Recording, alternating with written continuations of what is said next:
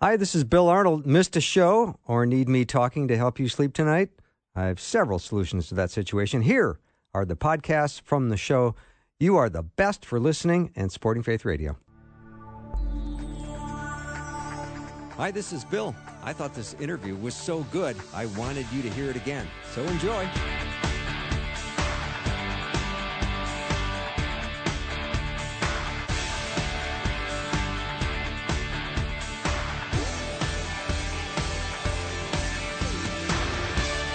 And a warm welcome to the afternoon show. I'm Bill Arnold, and I am, according to my job description, the host of this show. But I'm delighted to have Pastor Tom Parrish and Dr. Greg Borgon as my guest for Guy Talk, or Guys Who Talk. And what we do in this segment of the show every week is we solicit questions, and then we just try to answer them. So it's pretty simple. If you have a question about God or the Bible or anything that you have been thinking about or struggling with, it doesn't matter how long, text it over, and we'll do our best to answer. The number is 877-933-2484. Gentlemen, welcome back to Hour 2. Fun to be back. All right. A listener named Joy, all the way from Connecticut, said, to what was said about teachers being held more accountable, your humbleness and being fully aware gives you a step up. Adding you to my prayers, God will give you a firm nudge when needed. God bless. Oh, I'm so grateful. Wonderful. Thank you. Isn't that lovely? Wow. Yeah. Yep. People are awfully nice around here. All right, gentlemen, our Bible study is in the book of John, specifically John chapter 16. And this question came up. Why do we end our prayers in Jesus' name? I've been doing this for years, sometimes just automatically. Is there some historicity to praying this way? When did it become customary to end our prayer that way? Biblically, what we're doing is we're giving, when we end it in the name of Jesus, we're establishing the authority, where this prayer is coming from, where this prayer, what it's based on. As the New Testament developed, and as the church then developed after the writing of the New Testament, they began to see more and more and more the reality of Jesus, not only in the New Testament, but in the Old Testament, that he's throughout the whole thing, that it is the name above every other name by which we must be saved. And so the church very early added that on because they wanted to understand the personalization of Jesus, who became human among us, lived among us, sinlessly, died and rose from the dead. And we know that's where the authority is. And so there's power in the name of Jesus. You have a scripture like, I can do all things in Christ who strengthens me. So I agree with Tom, and it's simply an acknowledgement of where the source of power lies. It's not with us, it's with him. All right, thank you. All right, here's another question. When Jesus was baptized by John, what was the reason? To be an example or to receive the Holy Spirit? Well, it's interesting because John, isn't it interesting? The Bible says he was baptizing on the far side of the Jordan, which is the side Joshua and the people came through when they came through the Jordan River into the Promised Land. Well, what did Jesus bring us? He brought us the new covenant. And so in Jesus, we have the new covenant personified in the person. And I think that instead of just walking across the water, I've struggled with this for years. I believe Jesus went to be baptized, even though John didn't want to do it, but Jesus said, let's do it now for all righteousness, was part of that understanding of the new covenant. The Lord is doing a new work, and that new work is centered in the person of Jesus. I think it was also to establish the public dimension of his ministry. It went from private to public. And so he received God's imprimatur, God's seal of approval through the Holy Spirit, the dove, the appearance of the dove. And so you had the whole Trinity there, God the Father, God the Holy Spirit, and God the Son. So it was to move from a private ministry to a very public ministry. Wasn't it also some kind of ceremonial event when you go into ministry full time? That would be a ceremonial ritual. Well, in the temple, they had spit that out. They had ritual washings. Yeah, and that was pretty common. I'm sure that if we could study the history of the Pharisees and Sadducees even deeper, we'd understand they went through ritual washings. So there may be something there. But historically, I don't know enough about that to make a definitive statement. All right. Here's a question. Could you explain Matthew 7, verses 21 to 23? Why would Jesus say he never knew certain people who prophesied cast out demons, and did mighty works, all in the name of Jesus. How do I know if I have a genuine relationship with Jesus? Oh, that's an easy answer. Go ahead, Greg. I'm actually looking at the passage here. Oh, my. Yeah, that's a deep one. Matthew 7, verses 21 through 23. 21 through 23. I'm looking at it. Not everyone who says to me, Lord, Lord, will enter the kingdom of heaven, but the one who does the will of my Father who is in heaven. On that day many will say to me, Lord, Lord, did we not prophesy in your name and cast out demons in your name and do many mighty works in your name? And then I will declare to them, I never knew you. Depart from me, you workers of lawlessness. I think all he's doing is acknowledging the fact that you have no part in me, as if you never existed. That's what he's really saying here, I think. And when I declare to them, I never knew you, depart from me. In other words, they were not sanctioned by Christ. They were not empowered by God. They didn't carry the mantle. They may have gone through the motions of representing the king, but they were no representative. They were false representatives. They were false prophets. That's what it's talking about. So he's saying in a hyperbole, I didn't know you. Mm-hmm. You say you represent me? I didn't know you. And so he's just simply saying that you have no part in me. A week from this Sunday, I start teaching on how to accurately study the Bible through the summer to our church. And one of the struggles for most Christians is, and I very much believe in inerrancy and infallibility. I have no problem with that. But we don't understand. There are sections of Scripture that are poetry. There are sections that are hyperbole. There are sections that are metaphorical. And we have to look at the context. And if we don't do that, and I think Greg pointed out well, now we try to make a theological statement out of this, and that's not the purpose of it. The purpose is to say, look, I'm calling you to do my will. You guys used my name, but you didn't do my will. Yeah. And that's what he says in verse 21. Yeah, it's biblical figures of speech. I'd encourage the audience, if they're interested in making a distinction between hyperbole and a metaphor and analogy and so forth, that you'd look that up. Biblical speech in terms of figures of speech. I think that will be helpful. All right. Why didn't God stroll through the garden as Eve walked to the tree?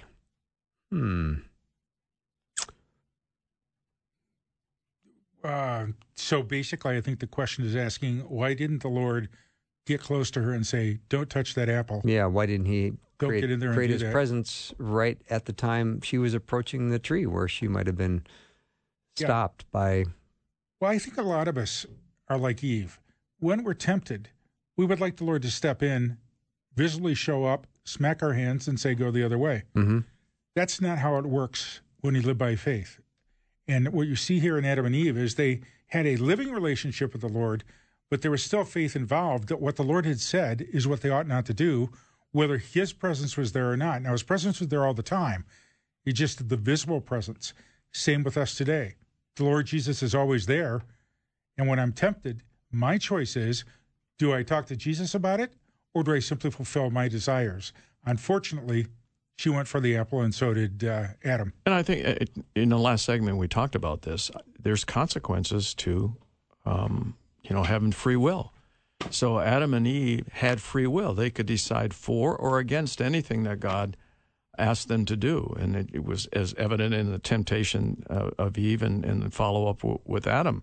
So there are consequences to it. I mean, when you're raising children, for instance, and you've been training them to make good decisions as children, sometimes a situation, a circumstance happens, and you withhold giving them the answer to give them an opportunity to address that event or that circumstance and to observe how they're going to respond, and then maybe the correction happens afterwards. But you don't intercede and say, oh, no, you don't do that. Oh, no, you don't do that. So you give them that opportunity. But anyway, I think it goes back to the whole issue, Bill, again, of free will. And they had free will. And so consequently, if God had interceded, he didn't want robots. Mm-hmm. So I think, Greg, you probably have a spouse like I do, because I come home from a meeting, or I come home from a long day, and I'm a little bit on the frustrated side with people and the decisions they make. And I say, this thing of free will, I'm not sure that's a wise thing. I think the Lord couldn't have allowed that. And my wife will say to me, honey, you couldn't even ask the question if he didn't give you free will. That's right. So I rejoice in that, and she's right. Good point. All right, Guy Talk or Guys Who Talk, 877-933-2484. You said earlier that Satan will start attacking you as soon as you accept Jesus as your Lord and Savior. But I've heard you say on other programs that once you are saved, you're always saved. So what is Satan doing if he can't take away your salvation? Is it that he's trying to keep you from trying to save others? Well, I think the goal is to make us as ineffective for the kingdom of God as possible.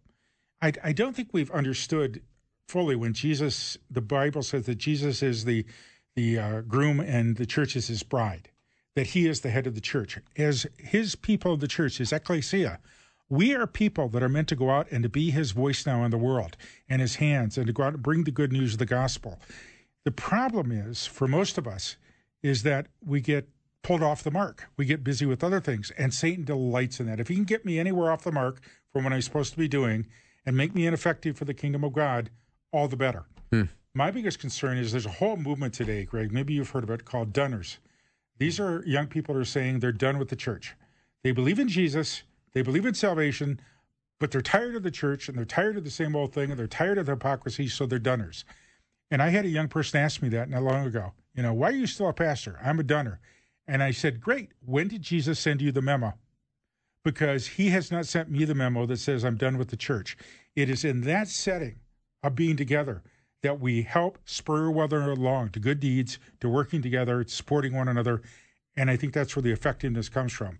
My personal effectiveness is only so limited. But think about it for a moment. My effectiveness here with all of us right now goes up immensely because what Greg has to say, you have to say, Rosie behind the counter here, there's a power when the people of God come together that I don't think we fully understand. Remember, what Satan is trying to accomplish is to somehow diminish the reputation of God. Mm-hmm. He's trying to detract from the gospel. He's trying to keep people from either making a decision, and in this case, we're talking about Christians, so what he's trying to do is to make sure that you're off the mark, that you're sidelined, that you're marginalized, that you have nothing of value to say. Because here's what Satan's strategy is, Bill and Tom. The enemy will always remind you of the failures of your past. God wants to bring you to the victory of your future. And the struggle is in the presence, but God is God and Satan is not. So if you're hearing that first-person word in your head about reminding you about your failures and shaming you, as we said in a previous program, God doesn't shame anyone. He convicts them, but he doesn't shame them. If you're being reminded of the failures of your past, that's of the enemy. He wants to make sure that you are not going to put on the armor of God to fulfill your purpose. And he's also afraid that you will become his formidable foe. So he's going to do everything he can to distract you or to tempt you or to move you away from any influence whatsoever, so no one will be drawn to God's Son's cross. Well said, Dr. Greg Bourgond. We're going to take a break and be back with more Guy Talk, or Guys Who Talk. Greg and Tom are with me today. Questions are welcome, 877-933-2484. Feel free to send as hard a questions as you want, and I will ask them, okay? All right, we'll be right back.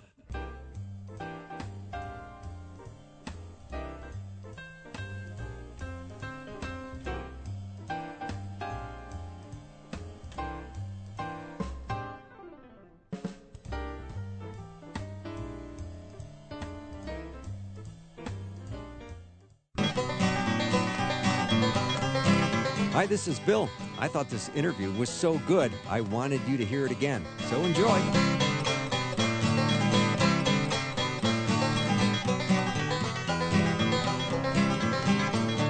Great questions coming in. Thank you for sending them over. 877-933-2484. It is time for more Guy Talk. Guys Who Talk. Greg Bourgond, Tom Parrish are my power panel. They're doing an outstanding job. So why are you guys snickering? The word power. Power panel. I love that. We know that the power, honestly, and I'm not trying to be false here, you preach and teach enough the Word of God, and you see people's lives changed.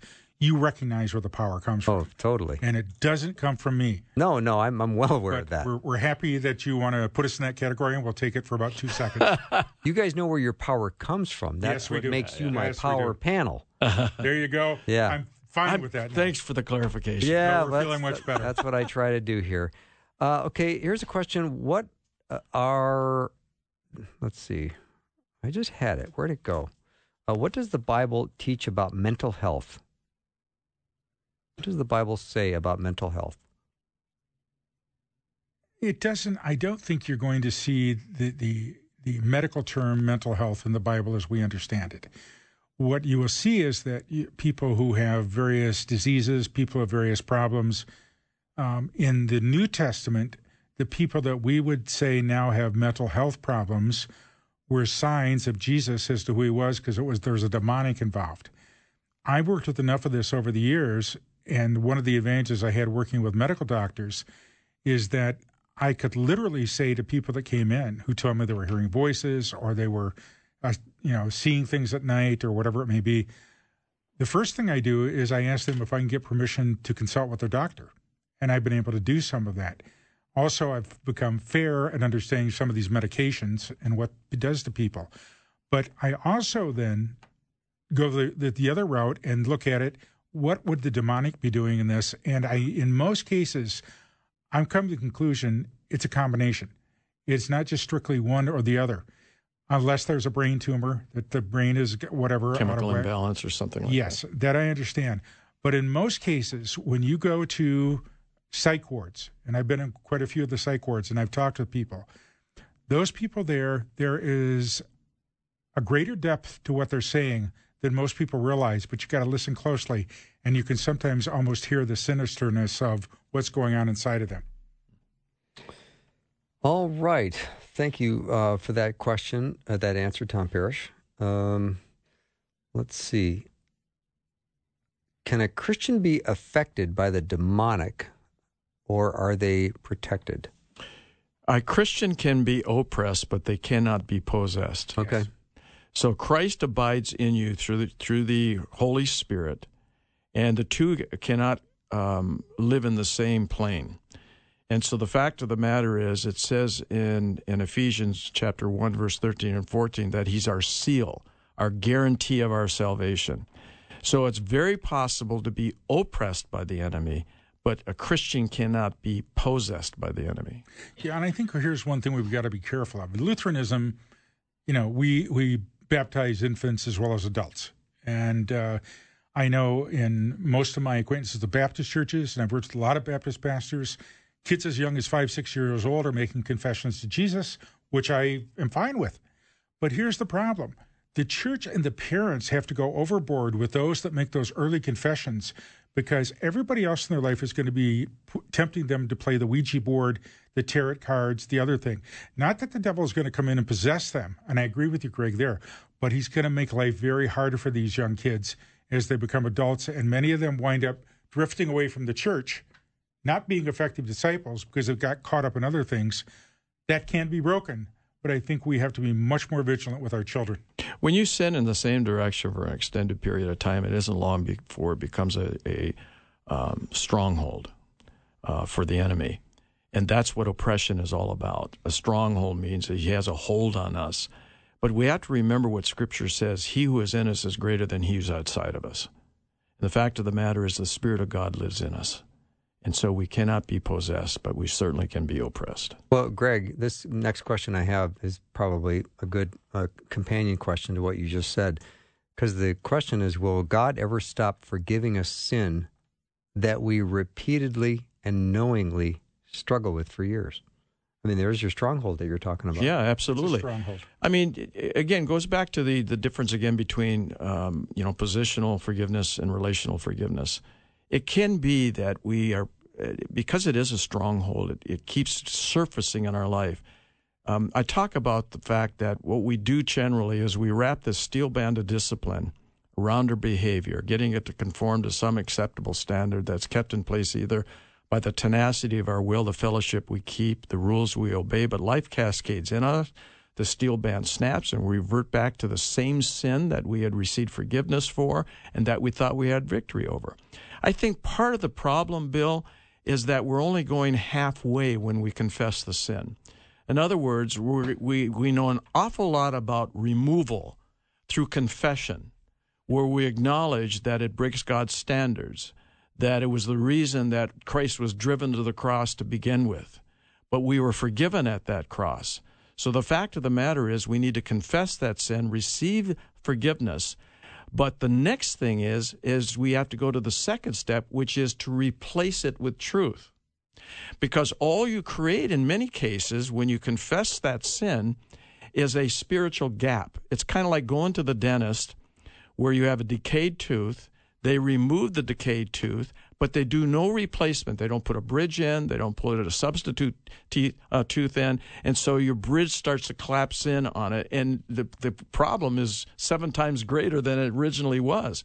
So the idea is it's really a 2-step process. Removal through confession, replacement with truth. To live from the truth and not the lie of the enemy. That's the only road to victory. And what does Jesus say about forgiveness? He said, if your brother sins against you, it's 70 times 7. Yeah, to Peter, And he is the King of the King and Lord of Lords. And so his willingness to forgive. Now, look, there are times we willingly sin, and then we come back and we say, that was stupid, that was wrong, forgive me, Jesus. Now, I know people that have done that 300-400 times in their process, and they're trying to work out of it, but they're having a hard time. I am convinced that every time we go back to Jesus, he is more than ready to forgive us, even if he knows we're going to do it again. But it's a process. And again, this is where the older I get, the more I am impressed with Jesus' idea of the church. This is where men especially need other men to sit with them and say, so Greg, how you doing with that stronghold that you've been battling for these last 20 years? Where's the accountability? As long as the devil keeps us isolated, he's got us. Yep. What we need to do is be open to one another. Well, the stronghold conversation's a big one. Yeah. It's huge. Yeah. And it's so prevalent out there among people. I mean, I see this all the time. I know pastors that are fighting huge strongholds in their life. But who do they talk to? Yeah. Most of them are terrified to bring it up to their congregation. What kind of strongholds? Oh, they're all the way from pornography to lusting after another woman to money issues and how they're dealing with it. I mean, all of those things. And, yeah, it's a real problem. All right, we're going to take a break. When we come back, lots more guide talk. Let me know what questions you have. And great questions are coming in. So thank you for supplying us with questions. 877-933-2484. When we come back, I'm going to ask you guys about when we say the Bible is inerrant, are we talking about the original text in the original language? Because I see some major differences in some different English translations. How do we justify those translation issues? That and lots more guide talk when we come back.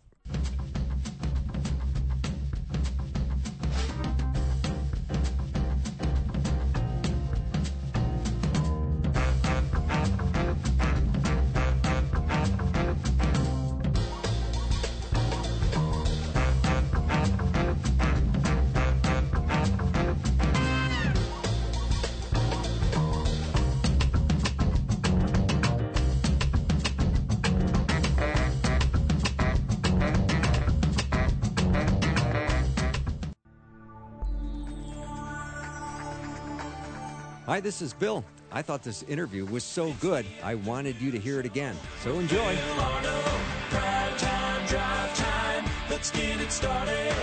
Jump in your car. What's for dinner? It's the afternoon show with Bill Arnold.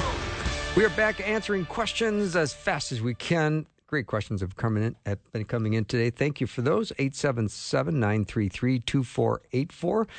Tom Parrish and Greg Borgond are here answering questions to the very best of their ability. Here's a question I prompted before the break. When we say the Bible is inerrant, are we talking about the original text in the original language? Because I see some major differences in different English translations. How do we justify those translation issues? All right, when we talk about the Word of God being inspired, we're talking about in the original manuscripts, which we have far more segments and whole copies dating back in antiquity to review. So the idea is that there are three different types of translations. There's word-for-word translations, there's thought-for-thought translations, and then there are paraphrase translations. So what we have today is the result of biblical scholarship over centuries that have learned more about the languages, Hebrew, Aramaic, and Greek, Koinonia Greek, Common Greek. And so we have a better understanding of what was said, what was the authorial intent. That's what was inspired. So when we talk about word-for-word translations, my recommendation for the listening audience is they pick up something like the English Standard Version, which is a word-for-word translation. The New American Standard Version is a word-for-word translation. And so consequently, the latest translations are more accurate than previous ones simply because we know more about not only customs and traditions, but the languages.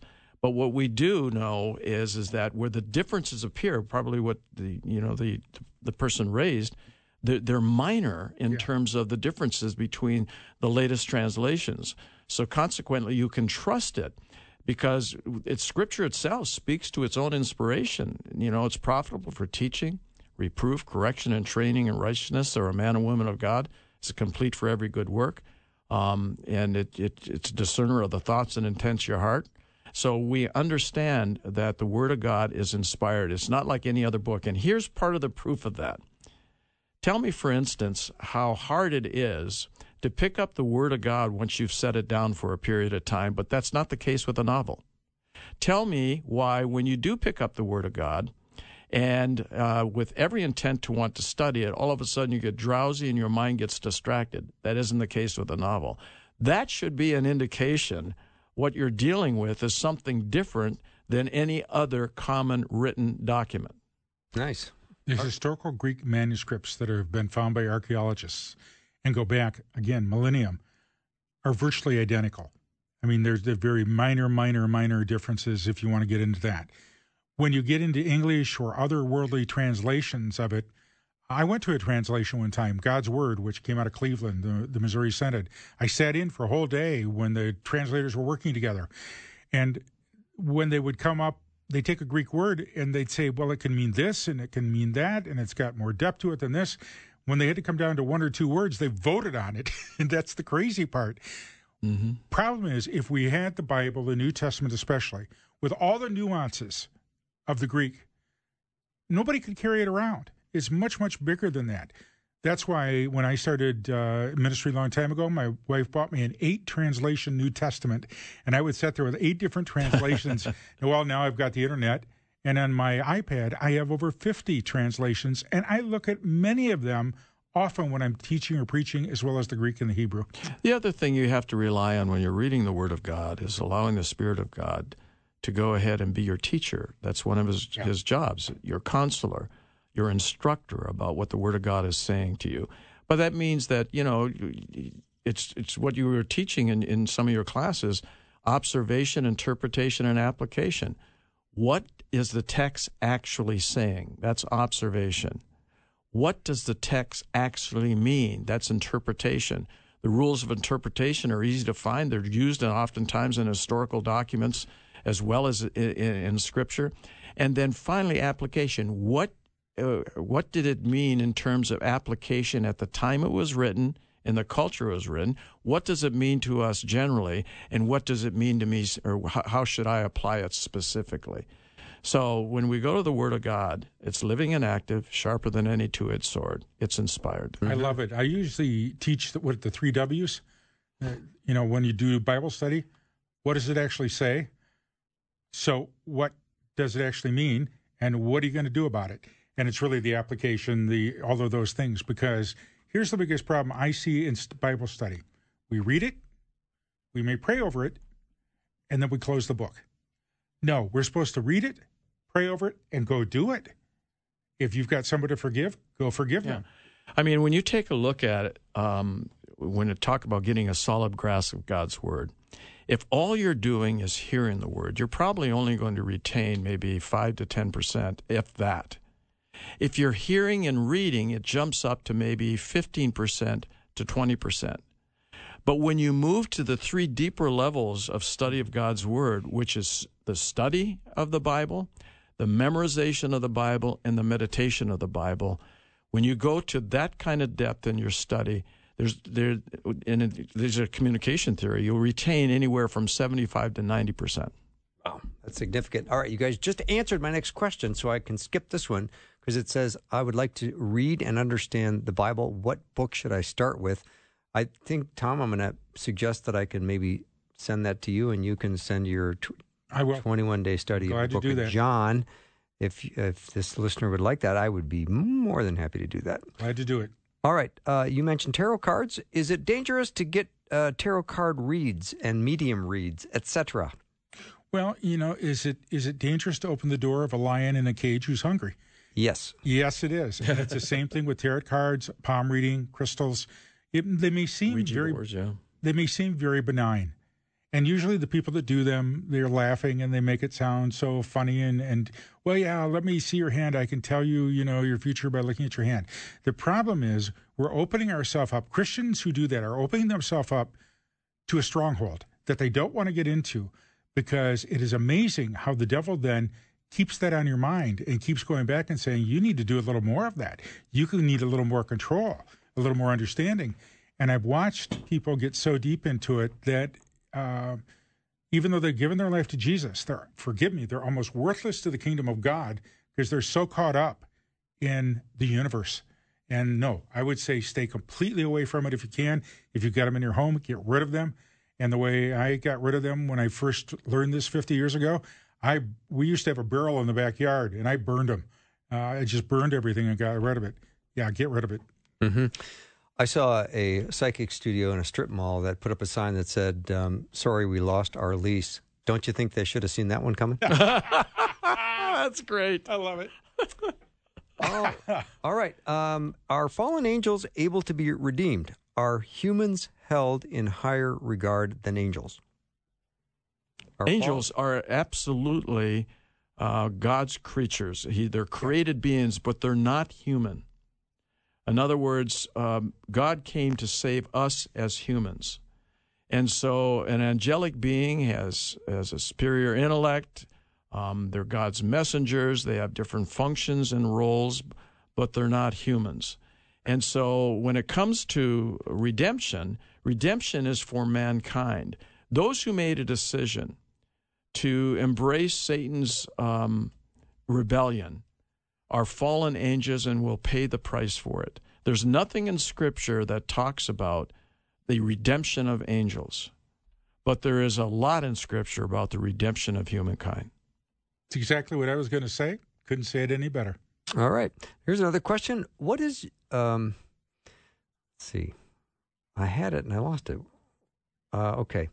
What is Jesus saying when he says the following? Truly I say to you, whatever you bind on earth shall be bound in heaven, and whatever you loose on earth shall be loosed in heaven. That's Matthew 18:18. Now, I know you guys know that verse, and it's been discussed, and this question's been asked on the show before. But so we don't have to take a lot of time. If one of you would like to answer it, that'd be great. I don't think most Christians understand the authority we have in the name of Jesus and what he's done. And so the binding and loosing is basically, we now have his authority to speak the truth to people. Yes, your sins are forgiven. Or, no, you're not repenting, or you don't believe in Jesus. No, your sins are not forgiven. It doesn't mean that we lord it over people or we use it as a sledgehammer. It means that we now get to speak literally for the Lord and have the authority to say to people, the Word of God says, and Jesus says, you are forgiven, therefore you are forgiven. That's the binding and the loosing thing. Mm-hmm. All right. How do we as believers explain the love God has for all mankind when non-believers point out, for example, God's direction to Israel to completely destroy the many peoples that occupied the promised land? I think one of the problems is we weren't there. We don't know what was going on with those people. Most of us don't understand the kind of child sacrifice and the type of things that were going on in those other religions.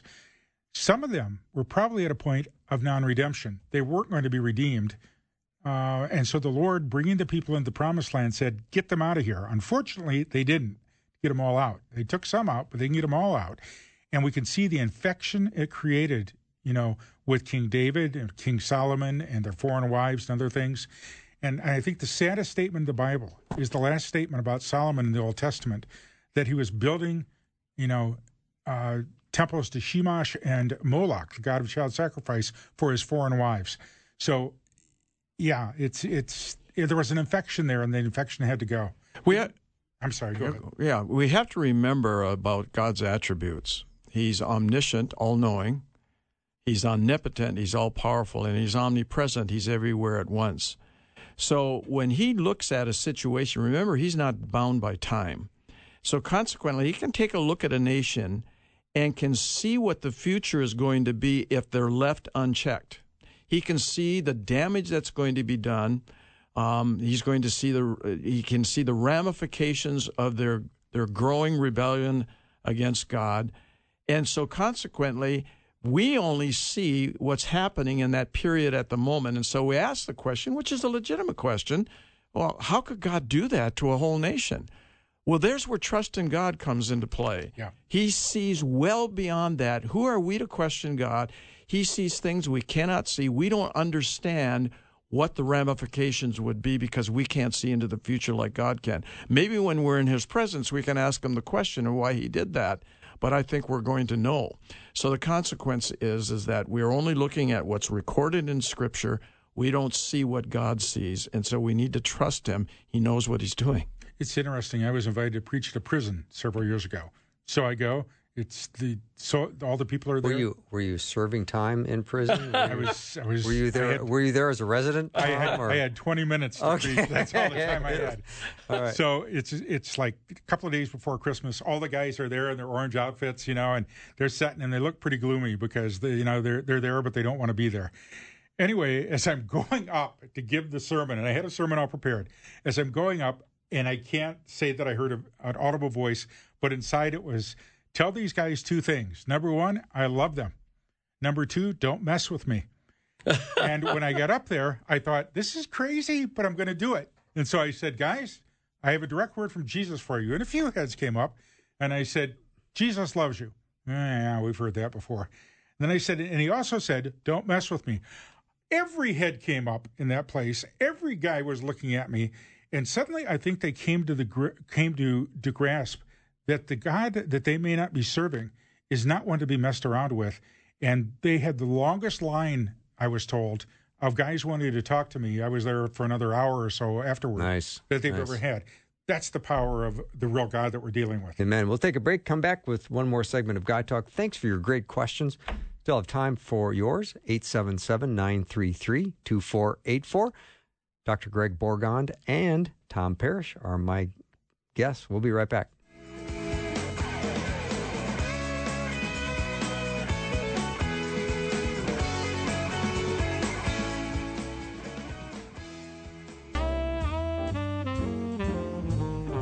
Hi, this is Bill. I thought this interview was so good, I wanted you to hear it again. So enjoy.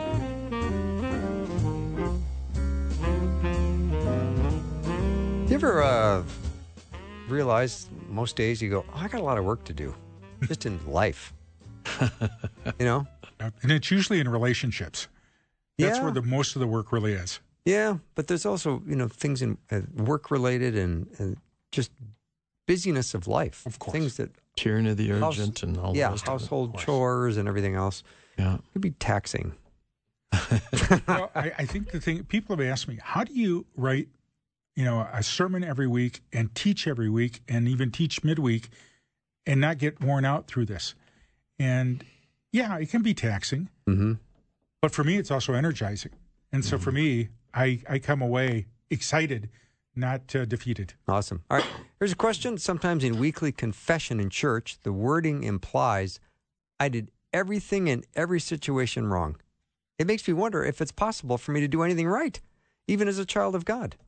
I sometimes wonder if we should even try to follow God's directions if I can't obey them anyway. However, Jesus says we should do the things he tells us to do and avoid the things he tells us not to do. Your thoughts?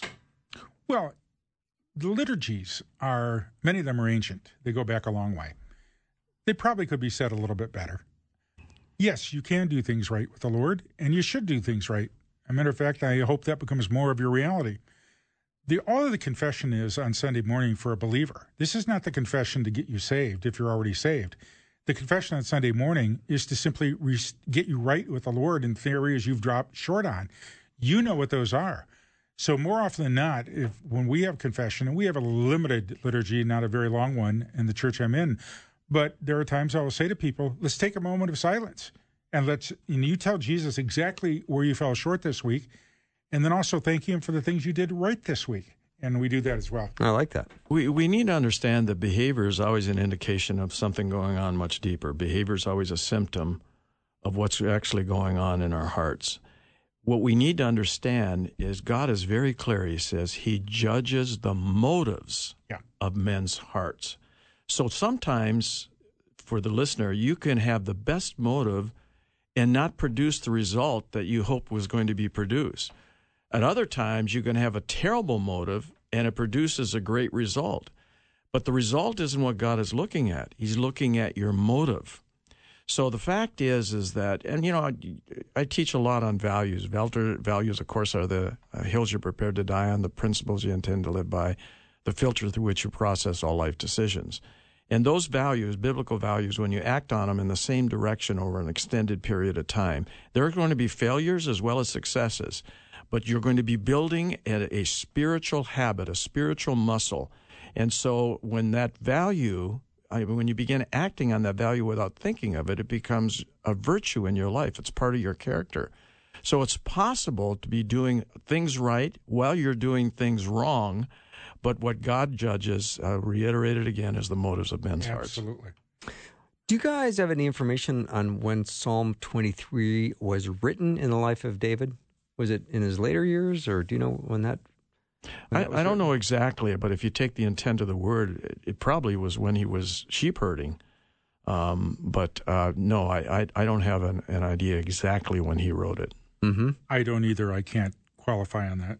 I had a guest on, John Bloom, a couple weeks ago, and he was talking about how amazing it is that David writes Psalm 23, my God, why have you forsaken me? Incredible desperation. And then the next chapter is 23, the Lord is my shepherd, I shall not want. Mm-hmm. Mm-hmm. Well, let's be honest. David lived to the height of glory and the pits of hell. He lived in both realms. In both realms, Yahweh was there for him. And that's what we need to realize, too. No matter how far down we go, there's always redemption, or there's always the Lord bringing us back. And I think Psalm 22 and 23 solidify that. Mm-hmm. David is every man. I mean, just like Thomas saying, there were times when he was at the pinnacle, and other times he was in the pit. But what drew him to God? Why could God say in Acts 13:22 that David was a man after his heart? When you take a look at what happened with Bathsheba, when you take a look at the death of Uriah, when you take a look at the sin in his life. Well, when you read the Psalms, you see his penitent heart.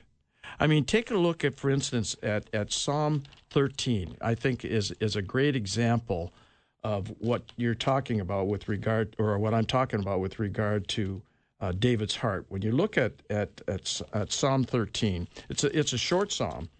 Here's what he says. Now listen to this. How long, O Lord, will you forget me forever?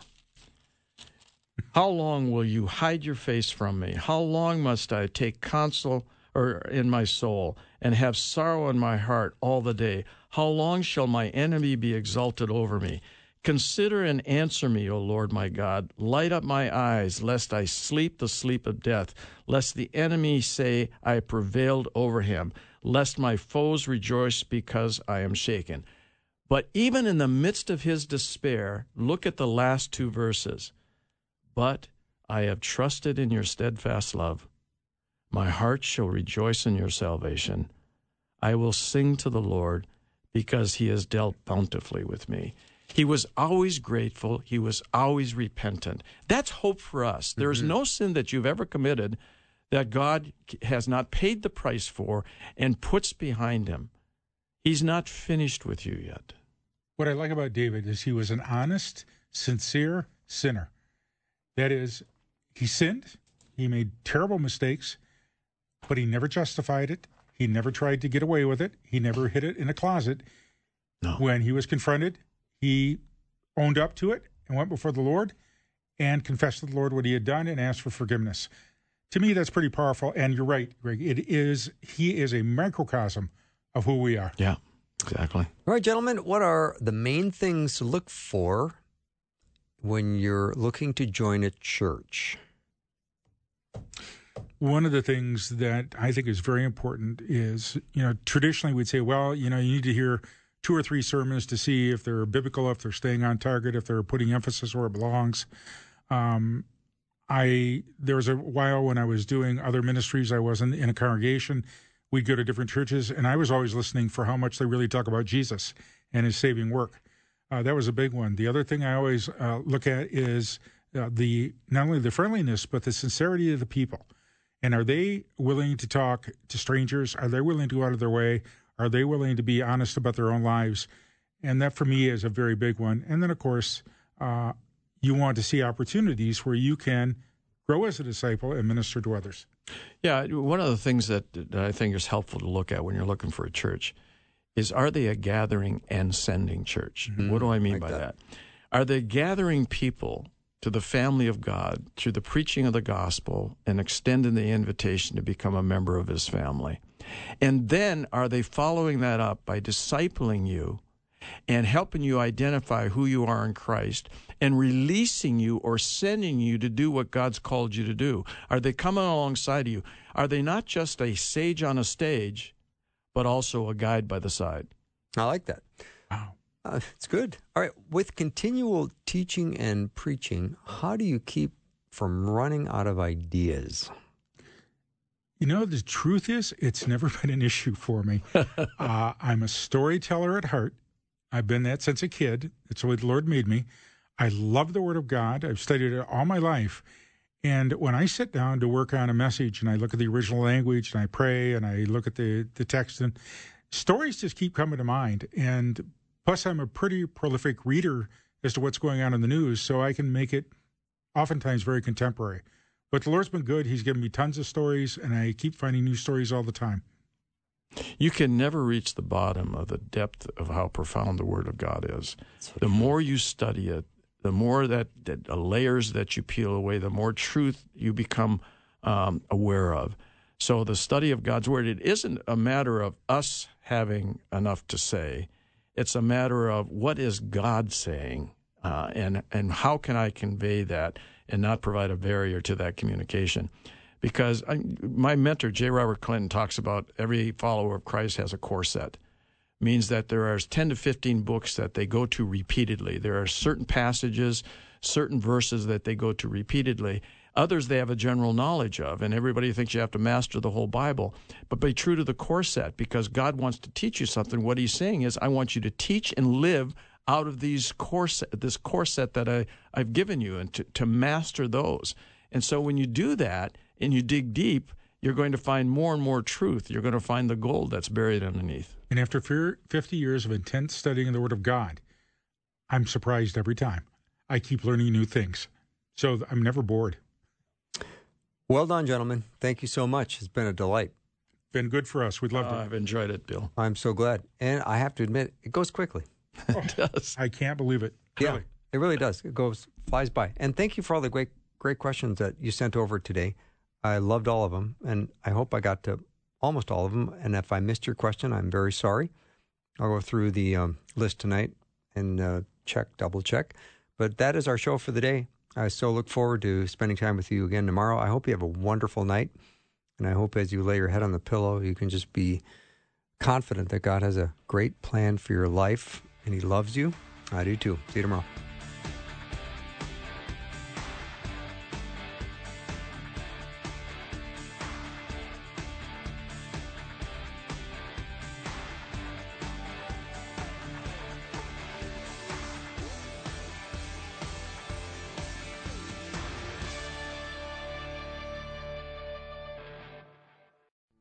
Thanks for listening. Programming like this is made available through your support.